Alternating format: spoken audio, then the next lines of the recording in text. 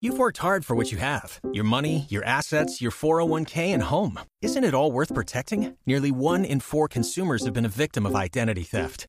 LifeLock Ultimate Plus helps protect your finances with up to $3 million in reimbursement.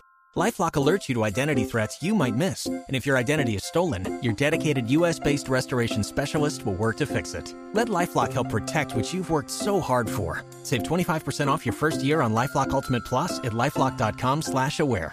Terms apply.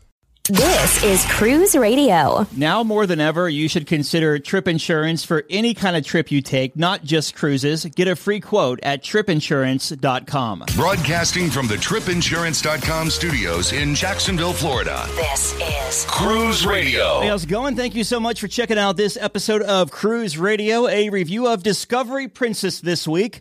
And as always, staff writer Richard Sims is here with Cruise News, jumping right to him. Hey, Richard. Hey, Doug. Since it's always nice to start things off with a little good news, it looks as if Cruising the Caribbean isn't just back, it's back in a big way. That is for sure, Doug. So the Caribbean Tourism Organization, or CTO, released information about both how things looked at the end of 2022 and what they're expecting to see in 2023. And the numbers are pretty incredible. For example, the U.S. Virgin Islands is expecting over 450 ships to visit in 2023, and that is up from 250 that stopped there last year. So that's a huge increase. And get this, 1,200 ships visited Cozumel in 2022, which breaks the previous record by, they're saying, 340%, which is kind of crazy. Yeah. Antigua, which is one of my favorite stops, is expecting to break all of their previous records this year. A lot of this isn't just good for the islands and the cruise lines that visit them, but from the American ports that they're sailing from. For example, Galveston has been expanded by leaps and bounds. And that means there's not only more ships heading for the Caribbean from there, but there's also more money going into the local economy. So no matter how you slice it, from the point of view of the islands that are getting more visitors and making more money, the cruise lines, which obviously are doing better than they were a while ago, or the ports, which are seeing an influx of cash, it's just good all around.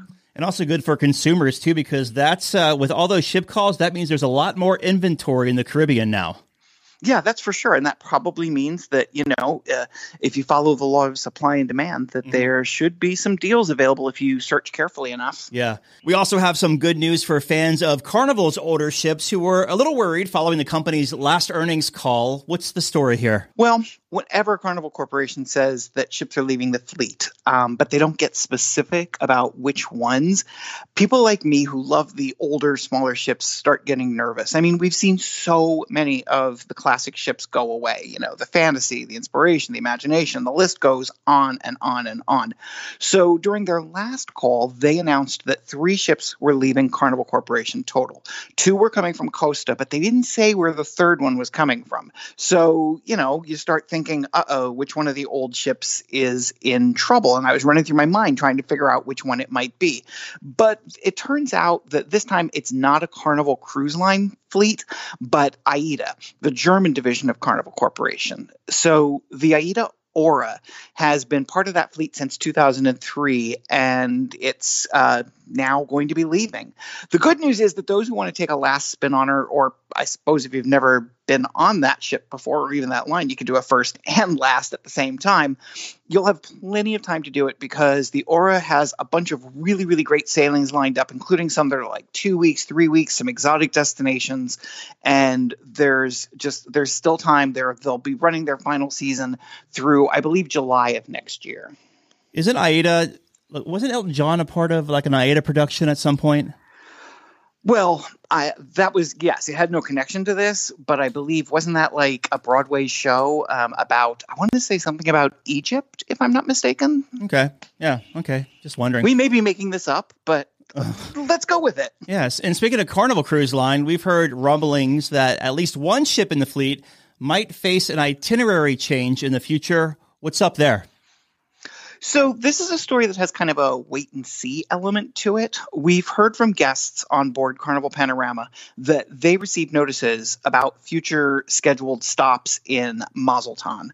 This is due to the increase in violence in the very nearby area of Sonora. And please forgive me, folks, if I'm pronouncing these things wrong. Like Doug, I don't always necessarily know exactly how to pronounce the names of places that we're talking about. But in Sonora, there's a really big battle that's been brewing for a while between the government and drug cartels. And earlier this week, it got very big and very nasty and very violent. And so there was some concern, Mazatlan is a little bit away from there, but it's close enough that it's good to be keeping an eye on it. And obviously, the cruise lines want to do everything in their power to keep passengers safe. That's why they monitor storms and other weather conditions, and it's why they keep an eye on areas where there's local political upheaval, which was the case here. So the letter that guests on Carnival Panorama have been receiving basically says, look, nothing's changing right now, but we want you to be aware that our itinerary could change, and we're looking into alternatives should it be necessary. So far we have not heard of them having to make any changes, but they are keeping a very, very close eye on the situation so that if it need be, they have other arrangements and they can just take the ship somewhere else. That's one of the great things about a ship is, unlike if your hotel is in the path of a storm, you're going to get hit. If your cruise ship is in the path of a storm, you can move it and go somewhere else. The other thing here is we've also been hearing from passengers on Panorama that the ship is once again having some technical issues, which is causing it to run a little slower than normal. We've heard this a lot with like the Vista class ships. There's no word on whether they'll actually have to skip any ports or whether they're just slowing down enough that they will wind up, running behind and getting to ports a little later than planned. So we'll be keeping an eye on that in the coming weeks. And it looks like Holland America Line is shaking things up when it comes to onboard entertainment. I'll be honest, this one is a little confusing to me. So over the past few years, Holland America has worked really hard to establish itself as a line that people associate with live music and a diversity of live music. Part of that has been building up and promoting the Music Walk area, as well as establishing specific themed venues like the Lincoln Center Stage and B.B. King's Blues Club. Now, from what they're saying, it sounds as if the Lincoln Center performances, instead of having their own, grounded venue on board, they're going to become a traveling ensemble playing on different ships around the fleet. And instead of playing in the Lincoln Center area, they'll be playing on the World Stage, where a lot of other productions are done. There's no word yet on what the Lincoln Center stage space will morph into or exactly how this will work, given that, a traveling ensemble would seem to indicate that they can't perform on every sailing of every ship. Obviously, it cuts costs because instead of having this group of performers on each of the ships that has a Lincoln Center, you have one or maybe two different groups that are traveling around to each of them. So it's obviously a little bit of a cost cutter. I don't know that that's why they're doing it, but it certainly makes sense. Meanwhile, B.B. King's is also going to see a change on some ships. On the Noordam, Westerdam, Oosterdam, and Zuiderdam, the space is going to morph into the Rolling Stone Lounge. Holland America says this will, and I'm quoting here, it will, quote, allow a bigger variety of music, unquote. Although, honestly, that doesn't make a whole lot of sense to me. It's not as if you can't play rock music in a venue that has the name jazz or vice versa. Anyway, some ships in the fleet will continue to have B.B. King's, where presumably only blues music will be played because it's a blues club. I'm not 100% sure, but I guess we'll just kind of have to wait and see as passengers get to experience the new music venues, how it plays out. See what I did there? Plays out. Yeah, I saw what you did there. Well, God, I'd hate to have that job spinning these stories like it's something good when it's really not. Well, it's funny. I mean, I feel like John Heald does that for a living and takes an attack for it all day, every day. I used to want to be John Heald, and then I spent time on his Facebook page, and I was like, oh my God, no, all this man does is get attacked all day. I have no desire to become a spin master like that. One of the big things we've talked about in the past few weeks is people paying more and getting less, but we have a story today about people just getting more, period. which is a good thing. It seems as if we have constantly been talking lately about the major cruise lines raising the rates on gratuities or on the internet or worse on both. But I would like for all of those big companies to take a look at American Cruise Line, which is a smaller company. It operates smaller riverboats. They are in the process of updating their onboard internet, and they're using Starlink, which they are doing and passing along no cost to the cruisers. Or I should say, it's not an additional fee, because smartly, American Cruise Line rolls the price of internet and gratuities into the overall cruise price. So for all we know, they might be charging $100 a day for this amazing new internet service, but you won't know because it's part of the package that you're paying for, as opposed to something that you're paying for separately. And so it becomes very obvious that, that you're paying this extra money. We're seeing more and more cruise companies go the Starlink route. And in every single case I've heard of, it's been getting rave reviews. We actually have a Starlink set up here at the house. We don't use it very often, but we have it set up for if there's, if our internet goes out or whatever, we can link up via Starlink. But hopefully this is a trend we see more of. I know I've said it before, but gosh, man, like being able for us to record when I was in the middle of where was like Glacier National Park in Montana, and that Wi-Fi was faster than my studio here. Starlink's a good thing. That was incredible. Yeah. I would not have believed it if you hadn't told me. I would not have known that you were recording in the middle of, basically nowhere. Yeah, T-Mobile wouldn't even record, or T-Mobile or AT&T wouldn't work where I was, but yet Starlink was blazing. So yeah. And finally here's to hoping that the people on the ships we're about to talk about have good internet, because they're going to be out there for a little while. Passengers on 2 MSC ships that left Italy this week, they're going to have plenty of time to get to know one another and use the internet, because both the Poesia, is that how you say it? Poesia? I say Poesia, but I'm probably butchering it too. Okay, well, it's an MSC ship, and, those of you who are familiar with the line will know it better than me. And the Magnifica, they both left Genoa, Italy this week. One will be doing a 117-day cruise, and the other's doing 119 days.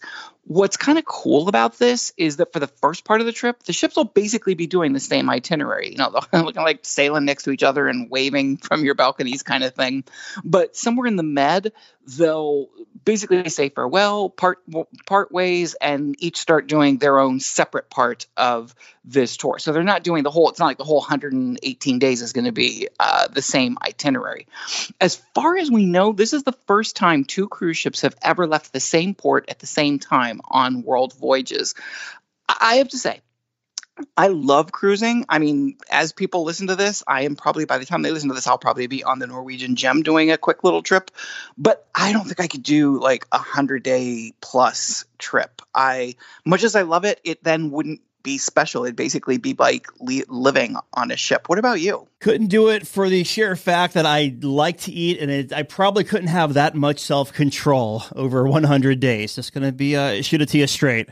Yeah, I agree. I'm the same way. I have no self-control. I am a gambler, and I am a drinker, and I am an eater. So, luckily this trip I'm on now is only 5 days. So hopefully I can't do too much damage to my body. But yeah, can you imagine 100 days of eating, drinking, and gambling?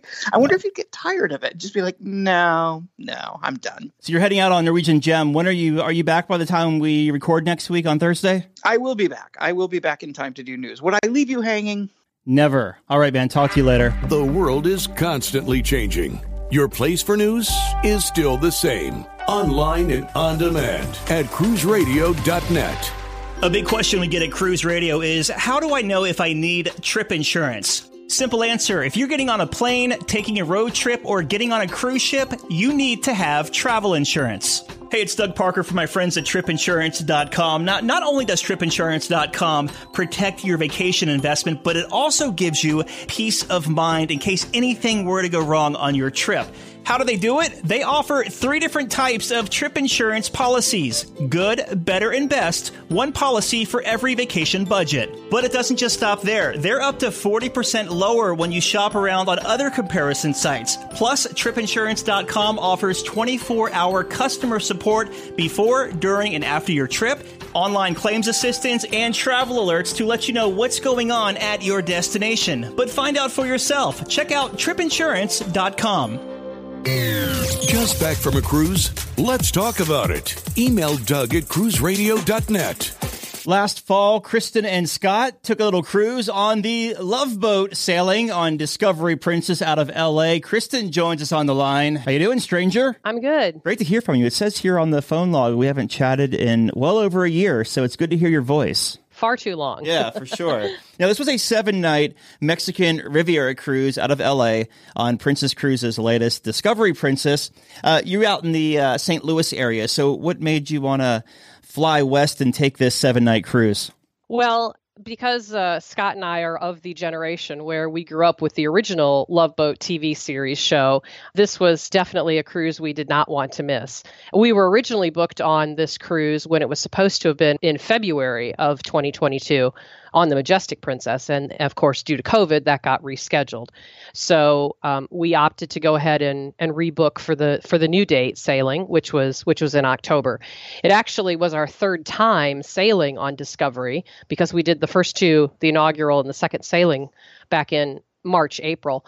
So we wouldn't necessarily have picked to do Discovery again quite so soon, or this itinerary quite so soon, but the Love Boat theme trumped everything on making sure that we didn't want to miss this, because who knows how many times they'll have an opportunity to reunite the remaining cast members. Yeah, for sure. Now, I know y'all are big Disney fans. Did you squeeze in a trip to Disney this West Coast visit?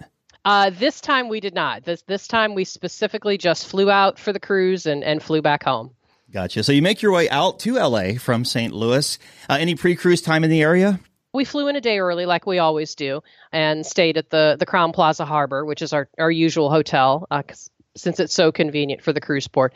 So we just early and did dinner, and that was about it. You ever have any issues staying there? Last time I stayed there, the toilet didn't flush, and the time before that, the AC didn't turn on. We didn't have any issues this time with our room. It's not the most up-to-date of hotels, but you cannot beat it in terms of its convenient location for the cruise port. I mean, you could practically, if you didn't have a lot of luggage, you could practically walk yourself to the cruise port. Yeah, for sure. Yeah. Now, Discovery Princess has the Ocean Medallion, which is the token, and you could take care of a lot of stuff, a lot of pre-cruise paperwork before you even board the ship. So let's talk about embarkation. How was embarkation using the Ocean Medallion, and how long did it take you from curb to ship? So the medallion part works great for embarkation. And because we were so excited to get on this cruise, we actually decided to get to the pier quite early. That was really on us. So we got to the pier a little after 9 o'clock, and we had to stay outside under the big tent that they have there outside of Pier 92, probably for about an hour and 10 minutes. Again, I consider that sort of our penalty for being so excited to get on this cruise. Once they actually started embarkation, we were into the elite lounge area to wait by about 10:30, and we were on board by 11 o'clock. So if we had arrived at a more normal time, like we usually do for a cruise, say, a little after 10:15, we wouldn't have had that long a wait. So the elite lounge sounds fancy. What are they doing in there? Pretty much they just offer coffee, water, a few token breakfast pastries, and it's basically just an area segregated off for those who are at the elite loyalty level, because we board the ship first. Gotcha. And are you just dinging through everything because you have the token on you? Because they mail it to you, correct? Yes, we did get the medallions ahead of time, and yeah, I mean when you actually get into the after you go through get into the security tent, you scan the medallion there, so you don't need to be providing your passport or any of that if you've already taken care of all of that online. And yeah, so that was really quick. And then once you got inside through security and to the check-in desks, again, the same thing with the medallion. It was very quick. Yeah. Now, since this was your third time sailing Discovery, can you reuse your medallion, or is it a new one every cruise? No, it's a new one every cruise because it's personalized with the sailing date that you have of your cruise. It's intended to be, I guess, a commemorative souvenir, if you will. So no, you get a new medallion for every cruise. Okay, I didn't realize that. And can you bling it out if you want to? Then, like you said, you can customize it, like get your name engraved for the keepsake or anything. They customize it with your name and the date of your sailing. automatically. You can choose if you want for like a $5 nominal fee. You can choose to have different artwork designs on the medallion. For instance, on when we did Discovery in March and April, because that was our first time on the ship, we chose each ship actually has its own specific artwork design. That's an option you can choose. And so we did that for our Discovery cruise in March, April. This time around, we just opted for the standard look, which will have, because it's the first year of sailing, the background is white. And then the Sea Witch logo in the middle would be color coordinated to your loyalty level. And elite level is black, and so therefore the Sea Witch design was black. So that's the default option is just to have the Sea Witch design. But like I said, they have offered, if you're celebrating an occasion, like birthday or anniversary, there's designs for that. If you have a favorite sports team, they've got that. So they have a variety of different options if you want to customize it, but you certainly do not have to. So I know this is your third time going on this ship, and since we didn't talk about it after your first cruise, what were your first impressions boarding Discovery Princess? Well, we've sailed several of this ship's sister class ships before, so we pretty much knew what to expect from a decor perspective and a ship layout perspective. We really are big fans of the Royal class design. When you walk on board, you come right into what's known as the piazza area, and that's very beautiful design and decor. We pretty much knew what to expect, so there wasn't anything that really took us by surprise per se. It's a very nice layout class of ship, and we really like it with all of the amenities and features that it has. You make your way to your stateroom. So what kind of stateroom did you book on this 7-night sailing, and what did you think of it? So we had what's called considered a balcony with a partially obstructed view and an extended angled balcony. It was obstructed from the perspective of you could look down and to the right and see lifeboats. We were on Emerald deck, so we were one deck above where all the lifeboats are. But obstructed, okay, so I could see some lifeboats. Big deal. I mean, basically, right. You had a nice full view otherwise. And where we were at, this was we were midship's starboard side, very much close to the central area of the ship. We had that extended angled balcony, which meant we get a much bigger balcony than what a normal standard balcony is. And if you're familiar with the trend these days, those balconies aren't necessarily very large anymore on a lot of new build ships. So we try to pick out, when we're picking a cabin, we take a very close look at the deck plans and try to see which cabins have those sort of irregularly shaped balconies. We tend to like those a lot. If you're not comfortable with having your name on the door, can you have them deactivate that? Say, I don't want them knowing where Doug Parker's stateroom is. Not that anyone would come over, but I'm saying, could you, for your privacy, could you have that taken off? That's a great question that I do not know the answer to. I'm not sure about that. Gotcha. All right. So let's talk about food on this 7-night cruise. We'll start at the top there at the, it's not the Ocean View Cafe. What does Princess call it? They call it the World Fresh Marketplace. Yes. How was that? It was good. I think that as more time has passed with the restart of cruising, I think we've started to see more and more options that were available in the buffet prior to the pandemic start to make their way back. I felt like when we were on board in March and April that the variety that was on the buffet wasn't that large. There were certainly large sections of the buffet that seemed to be closed all the time because, of course, the ships weren't really back up at capacity. For this cruise, I never actually heard what the percentage capacity was, but it had to have been fairly close to full from what I could tell. And so therefore, what I noticed in the buffet is that you started to see a little bit greater variety than what we had seen maybe more close to the resumption of cruising with the restart. We ended up eating a few times, for breakfast or lunch, and we ended up doing 3 nights dining in the buffet. The night that they had the special area for Indian themed food, the Mongolian night, we did that. And then the last one was, I think, Italian night in the buffet. So I think we did 3 nights dining in the buffet. I like Princess has that little bakery there tucked away in the middle. Always fun to browse through there or walk through there with a big plate.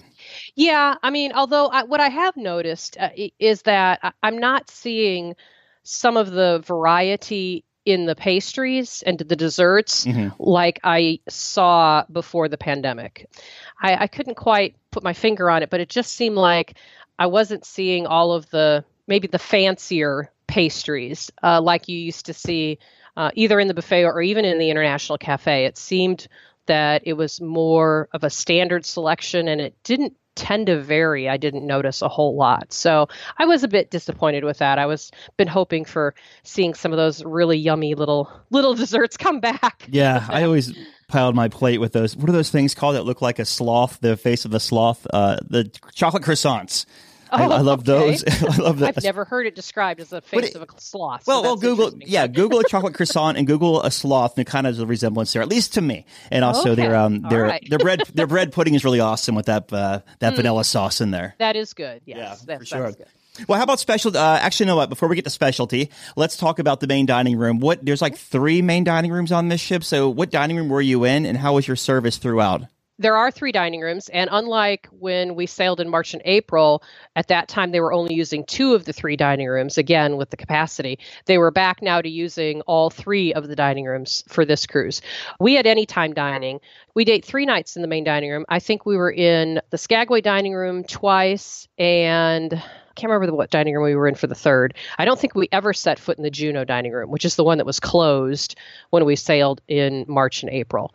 So 3 nights, we did the captain's welcome dinner, we did the Italian night dinner in the dining room, and we did the Love Boat Gala menu. So 3 nights, and we had nice meals. You know, the food quality seemed to me to be about what we usually experience with Princess, and had good choices there. I would say that in terms of service levels, and that's been, I know, a big topic, of course, you know, you hear in terms of people commenting about service levels these days, that would be the one area where we did seem to see some fairly consistently slow service was when we were in the main dining room. I would say that when we dined there, we would probably be in the main dining room, I would say at least an hour and a half, maybe one night was close to 2 hours. It wasn't a terrible big issue for us. We weren't really pressed for time or to go rush off to see something from an entertainment perspective. That was a big problem. But I would say that we did notice, you know, a slower service level in the main dining room in comparison to our good to excellent service that we experienced pretty much anywhere else on the ship. Very good. Now let's talk about what specialty restaurants did you hit on this 7-night cruise? So for this cruise, we decided to go to Sabatini's. It had been about 3 years since we had dined at Sabatini's on board a prior Princess cruise. So we thought it was time to revisit Sabatini's again. We had very, very nice courses and choices for that. Dinner was, again, a leisurely affair, probably about 2 hours, but we were kind of expecting it to be a little bit slower paced, you know, since it is a specialty restaurant. And again, we weren't pressed for time to go anywhere else. But yeah, nice. Calamari, burrata cheese, linguine carbonara. You know, we had some very, very nice, tasty dishes at Sabatini. So it was nice. It was good to revisit that since like I said, it had been about 3 years since we'd been there previously. And then after Sabatini's, where'd you go? The other thing that we did, I guess, from a specialty dining, so to speak, was we did have some sushi at the Ocean Terrace Sushi Bar. That is a for-fee item. So we had a couple of rounds of sushi. That was the night that when we went up to the buffet and had the Mongolian stir fry. So we had a 2-part dinner that night. Well, how about like Alfredo's or that salty? Is it called the Salty Pub? That's right there on 6, 7, or 8? Yeah. So, well, of course, Alfredo's. Yes, that's true. We never miss a visit, at least one, to Alfredo's. In fact, I think in this, it's interesting. So on this ship, Alfredo's is named Gigi's. I don't know why. I don't know why they felt the need to change the name from Alfredo's to Gigi's. It has the exact same menu that Alfredo's does on the other ships. It just has a different name for that venue. So yeah, we always eat there. That's our tradition for embarkation for lunch. We always go to Gigi's, aka Alfredo's, and then I think we ate. We went back to Gigi's again for another lunch round later in the cruise. So yeah, that's a definite must. Always do. They do have the Salty Dog Gastropub on this cruise. Again, we did that in March and April, and that was nice. It's a lower price point in terms of a fee from a specialty dining perspective. I think it was $12 for that. But we did not do that this particular cruise. And then on the pool deck, they have what's called the Salty Dog Grill, and that has burgers and fries and street tacos as part of that. And we did eat from there as well. Is Gigi's, Alfredo's, and other ships, is that complimentary for both lunch and dinner? Yes, it is. It is completely free. Okay. So it is a wonderful, wonderful option. Yes. Very good. Any other food we're missing out on here? We did, get some light bites for either breakfast, lunch, or perhaps a dinner from the International Cafe, which is in the Piazza, and that also is complimentary. Gotcha. Very nice. Let's talk about the entertainment on this 7-night cruise. And of course, this was part of it was a Love Boat themed cruise. So incorporate some of the Love Boat festivities in this entertainment section as well. Sure. So let's start with the non-Love Boat portions first. So really, from an entertainment perspective, there were two aspects to it. One was we got to see the production show Spotlight Bar. So that was a new show to Discovery. However, it did not debut until the later part of April. So it was not showing when we were on in March and April. So that was a definite priority for us this cruise to be able to see that. And it was a very excellent show. Great choreography, great mix of song styles, and great set design. So that was a definite highlight to see that. The other thing that was really key for us for entertainment is the piano entertainer. So the piano entertainer who was on board for the first two cruises when we were on in March and April, his name is AJ Clark. And that was the first time that we had ever heard him on a Princess cruise. He is a phenomenal piano entertainer. He sets up most nights in the Crooners piano bar, and he is like I said, he's a fantastic piano entertainer. So we really enjoyed listening to him in March and April. He went off Discovery, I think in the fall, did some other ships, and then rejoined Discovery, and it just so happened to work out he was rejoining with this cruise that we were on. So we got to see him again, which made us very happy. So yeah, if you have an opportunity to have a sailing that AJ Clark is your piano entertainer, you will not be disappointed. So those are really the big things from a non-Love Boat entertainment perspective. Now, for the Love Boats, of course, this being the Love Boat theme, there were a variety of different things. So starting with the sail away party on embarkation day, they had the cast out there on the Lido deck as part of the whole festivities for sail away. So that was very cool. That was probably the most memorable sail away party I've ever experienced. We had a great view of the cast for that. Then the first sea day, they did a renewal of vows ceremony in the Piazza, and that was led by the Love Boat cast.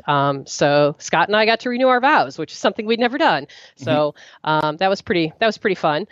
Then most of the rest of the activities that were Love Boat related were concentrated then on the last 2 days of the cruise, because those were the final 2 sea days.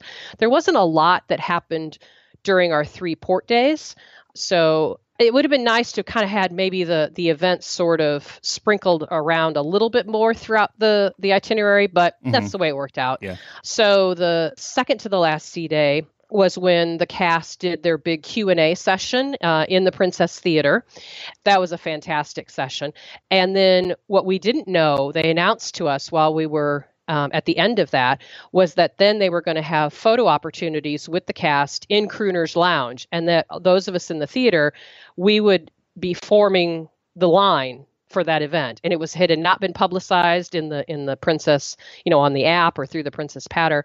So that was a pleasant surprise. So we of course immediately got in line for that, and got to have a photo taken with all the cast members. They also attended the new party that Princess is doing in the Piazza. It's called the White and Gold Party. I'm sure you're familiar.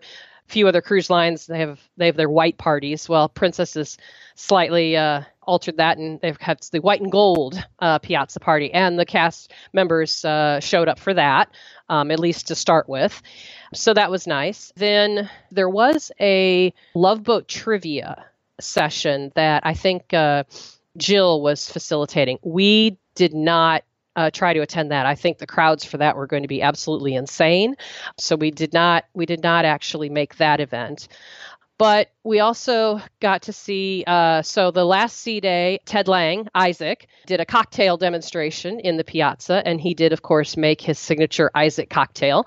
So that was fun to watch. And they had I think they had a couple other smaller events. And of course, because the cast was sailing with us, you would just have random possible interactions with, nothing pre-announced or anything, just, walking by the cast, a cast member in the hallway, or seeing them up in the buffet. The night of the Captain's Circle party, which is the party that Princess does for all of the loyalty level members, Bernie Coppell and his wife were just sitting in the back of the Vista Lounge, and after the party, he was just posing, if you wanted casual photos with him. So there were those sorts of little opportunities too, besides the, scheduled more public events. So yeah, I mean, it was definitely, it was the first time we'd ever done a theme cruise. Oh, I did forget one thing. That's right. There was a Love Boat disco party up on the pool deck one night. That was a lot of fun too. And the cast showed up for that. So there were a lot of different events that happened. We definitely were very happy that we did this cruise for that reason. Yeah, for sure. It sounds like an awesome cruise. Did y'all have to pay for that renewal you did? No, absolutely not. No, that was part of booking the cruise, and it was nice. We got, like I said, we did the vow renewal along with a whole bunch of other people, all in the Piazza, and then they had little certificates that they had printed up to give us to note that we renewed our vows on board, the Discovery Princess with the Love Boat cast, and so that was really nice. Yeah, that's awesome. Now, we talked about some of the sea day activities with the Love Boat cast and stuff. How were sea days as far as crowds and congestion?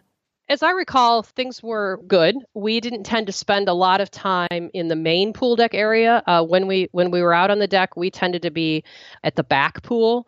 That's Princess's infinity pool. It's a little bit smaller, so it can get a little bit crowded. But there's also the retreat pool. That's another nice pool option. I think it kind of spread out people fairly well. I didn't feel like it was overly congested. We could pretty much get, a chair that we wanted any of the time we were looking for one. Okay. And then that retreat pool, well, I don't know if that's the retreat pool or not. What's the one that's actually kind of like, it's almost like it's in an aquarium, like the hallways go past it and it's kind of down in the middle there? So there's the thermal spa pool, the thalassotherapies pool. That's in what's called the Enclave. Mm-hmm. That's the thermal suite area, and that's completely obviously an indoor pool. Yeah, the retreat pool it's behind on the back part of Lido Deck, if I recall right, and there are cabins that flank the outside hallways, so maybe that's what you're thinking of. It is. That's exactly the one. Okay. Yeah. Okay. Yeah. Okay. But I think it's a pool that we kind of stumbled across when we were on the board the first time, and I felt embarrassed. I realized not until the very last day of this cruise, like, oh wait, we forgot about the retreat pool. Right. So again, I don't think it tends to get as congested because it's obviously not there in the center, with the movie screen and the area for the band to play. So it's a quieter, more enclosed area. Did you do any like thermal suite passes or spa services this cruise? This cruise we did not. Normally we do, but because we really wanted to be focused on the Love Boat theming and make sure that we were, took advantage of, everything we possibly could, we decided not to do the thermal suite pass for this cruise. Gotcha. Okay.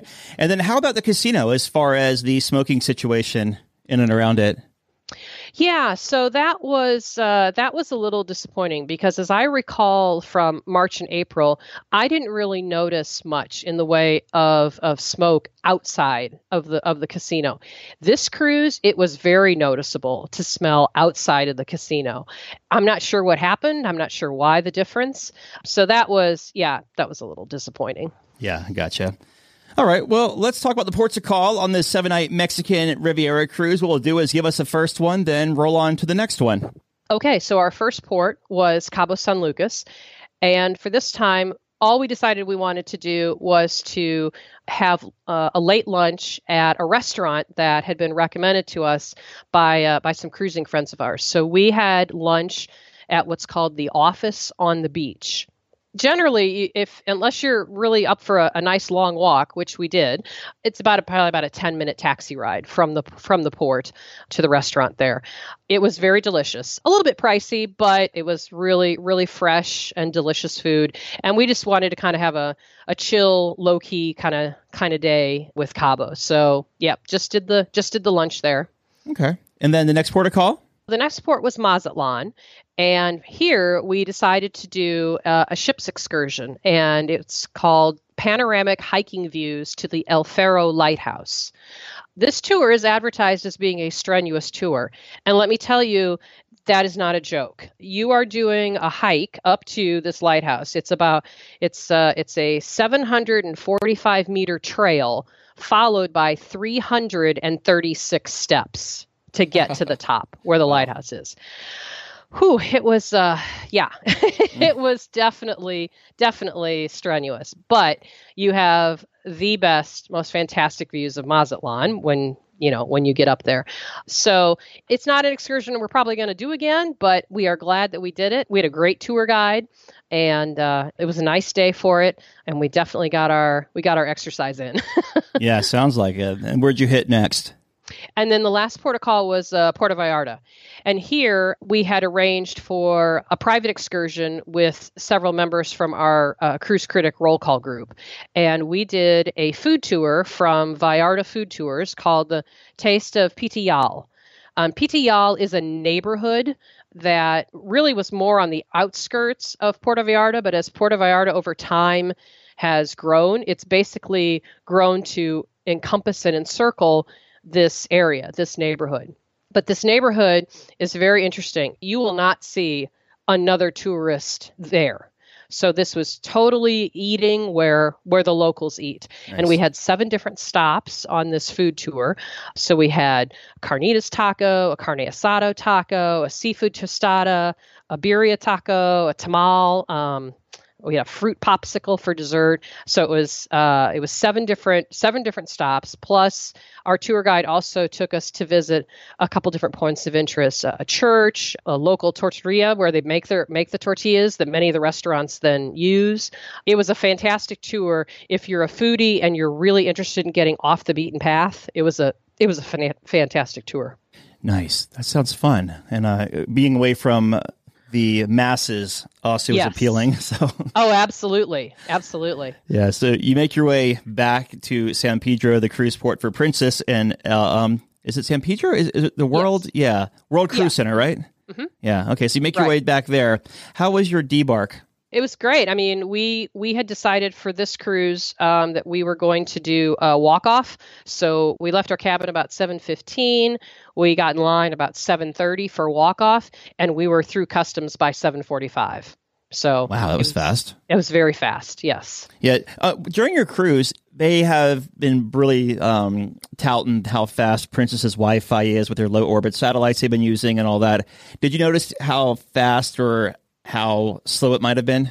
Mm-hmm. Yes, that was, if there was a disappointing part really to the cruise, that would have to be it. I did not know what happened because when we were on Discovery in March and April, when we've been on other ships since the restart that have had the Medallion Net upgrade, internet's been fantastic, absolutely phenomenal.